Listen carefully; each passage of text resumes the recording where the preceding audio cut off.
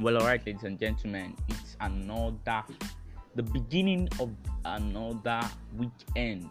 It's Friday, technically, it's always the beginning of every weekend. In most places in the world, we get to relax and prepare for the next week ahead of us. Ladies and gentlemen, welcome to another session of The Intruder. I'm your host, I'm Brave Boy or Dr. Lee. So today we were meant to discuss about a continuation of NSAS, the series on police brutality. The second segment, which is police brutality in Nigeria, the NSAS protest in Nigeria 2020. But then we couldn't complete our last the first segment, that was Black Lives Matters. So we had to get our guest, our usual expert on US politics, to answer some questions we penned down in the last episode. We were discussing about Black Lives Matter. So we had to ask some questions, and most importantly, the last time our guest was here, he was discussing with us about the acquittal process, the impeachment process, trial, of President Trump, and how we expect it to be, and how optimistic we should be. Maybe we would be impeached or not. And fortunately for us, before we get together to discuss this new topic, we had already seen the impeachment process, and we had a result for the impeachment process. So we had to ask our guest, at least we had to ask him as the first question he gets to answer for this episode. So here are the answers. We couldn't get him in our usual question answer session, so we had to give him the questions and tell him to send the recording of the answers.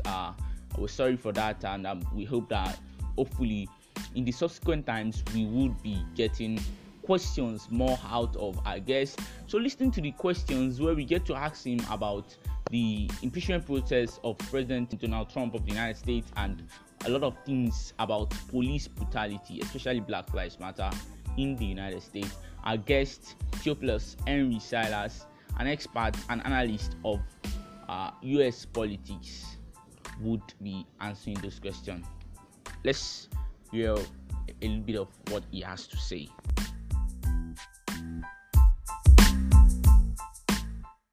All right, so for questions bordering on the impeachment trial of Donald Trump and his acquittal, I do not necessarily think I would call it an acquittal, right? I know that if we follow constitutional definition of acquittal of impeachment, yes, but if you look at the historic nature of the votes that took place, right?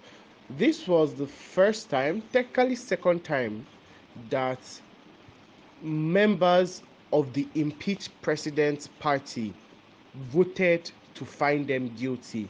To be precise, 7 members.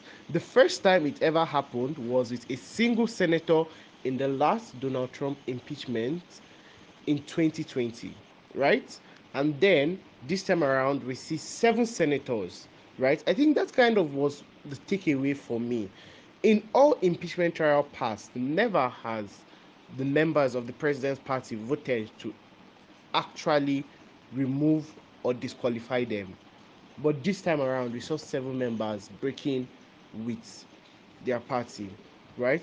And I think it was not surprising for 3 reasons. One is that impeachment is generally not something that is easily done. Not point of correction, not impeachment, rather conviction, right? Because the requirement of 66 senators is a very high bar to meet, right? Higher than what they even require for legislation, which is a 60 senator threshold. So the possibilities of having so many senators break off with their party to vote against the president is not really something that would happen. So on that question, I don't think I would say it was surprising. It was more expected. I think what was more surprising to me was the number of senators, of Republican senators, that broke with the Republican Party to find him guilty. Right? Now, Police brutality. Police brutality. Now that's a very interesting question. I think police brutality is a worldwide concept. I mean, if we look at the world right now, we're seeing police brutality in so many places. The Hong Kong protests, where they've basically stopped short of, and I mean, they have killed members of the protest, but they have used every means possible to detract the protesters. Sorry for that. Um, if we look at the End SARS protest in Nigeria, right? That has been another case of police brutality going to extremes. If we look at the Myanmar situation ongoing, where the military is using the police as a tool of oppression, right? So, police brutality is not just limited to the US. Now, in the US, yes, police brutality reasonable can be said to be a racial issue, but then, I mean, most of the times, I am always a fan of examining each case by its merits, right? Like, okay, if you see a pattern, yes, you can observe the pattern, but in each case, you should hear the merits of the case to decide if it was wrong or right? So, I would say yes, the pattern historically has been a racial affair, but then we cannot generalize that the police is always racist, even though it has shown that history. We can accept the history, but always judge its case by its merit, right? And if we talk about sorry, excuse me, I don't know what's wrong, but if we talk about police brutality, and if it's alien to the US prior to the 2020 election, I would say I disagree with that because I mean, Martin Luther King speaks all for himself. Malcolm X speaks all for himself. These are history of police brutality with the black community, right? So, like I said, historically we've seen it. I mean, if we see Trayvon Martin, it speaks for itself. There's so much history on police brutality with the black community, and well, just police brutality prior to 2020. I mean, even if you want to look at outside the black community, we can talk about the LGBT community, the 1970 process, the Stonewall riots. We've seen this repeatedly, right? Um, so I do not necessarily think I would say it's alien to US history. Now, on the question on the handling of the protest by the Trump administration, I think it was disastrous. And I would advise anyone that wants to get a full appreciation of the facts to watch the impeachment trial presentation by the impeachment managers, right? It shows a detailed account of how lax Donald Trump was in putting a stop to it. I mean, I don't see how you tweet out remain peaceful when they've already turned violent. I do not see how you send out a video saying you are very special, we love you, to people who have attacked, beaten up the police, threatened to kill your vice president, threatened to kill the Speaker of the House of Representatives, threatened elected members of an equal branch of government. So that was just a disastrous response. Even when the National Guard was approved, it wasn't approved by Donald Trump. It was approved by the vice president.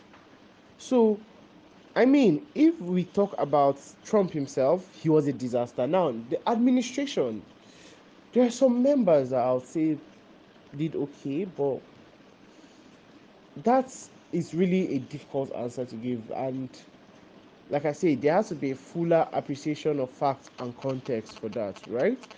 But I think in terms of Trump isolated, it was a very disastrous handling of the process. I think you have to give kudos to certain members like the Secretary of the Army, which is not necessarily a partisan position. I mean, we have to give respect to the Vice President too as well, the former Vice Presidents, because um, he did his best, and I respect that, right? So yes, like I said, there are people that you can handpick that yes, they did a great job, but overall, I think it was a disastrous handling, and ultimately, it all comes down on the former president. Well, a review of the performance on Biden, relating to racial discrimination. Now, um, I don't know if you're asking for this within the context of him being the president or in his years of political career, but in his years of political career, Biden has had issues with racism, right? Not like he was racist, but like for example, the 1993/1994 crime bill, which although did not directly intend to be racist, had a racist after effect, right?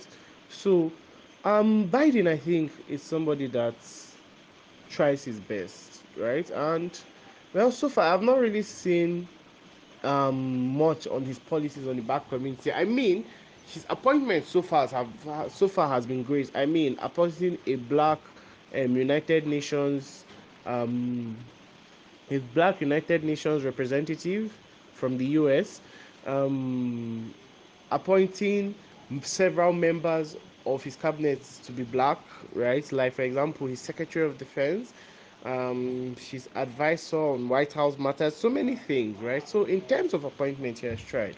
But in terms of policy, we're yet to see. I mean, and his tone on certain things, racial justice, has been good since the campaign. But I mean, we're yet to see a lot. Like I say, we're still in the first 2 months of his administration, so we can't really give him an A or a B or C or even an F on anything yet. I mean, I think the only thing so far that I would just comment on would be his handling of the coronavirus, which has been superb, right? Look at the rate at which um, vaccines are being distributed. But aside anything else, I don't think we really give serious comments that would be definitive right now. We have to wait and see more of what he has to offer in the future.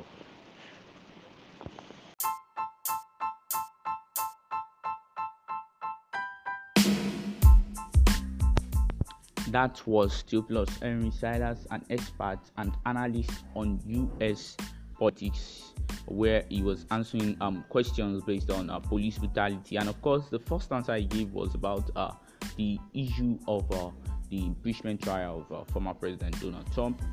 Thank you very much for listening to this session, and we have more in stock for us on police brutality and matters relating to it. Joining us next week, we'll be having experts who will be discussing legal issues that surround police brutality and protests and things like that. Stay tuned, keep enjoying. Don't forget to follow us on our Twitter handle at The Intruders, THE_INTRUDRSS, and on my personal Facebook and Instagram account at Ali Olatubosun or at I am Doc Lee. Thank you very much for joining us on today's episode. Till next time, peace.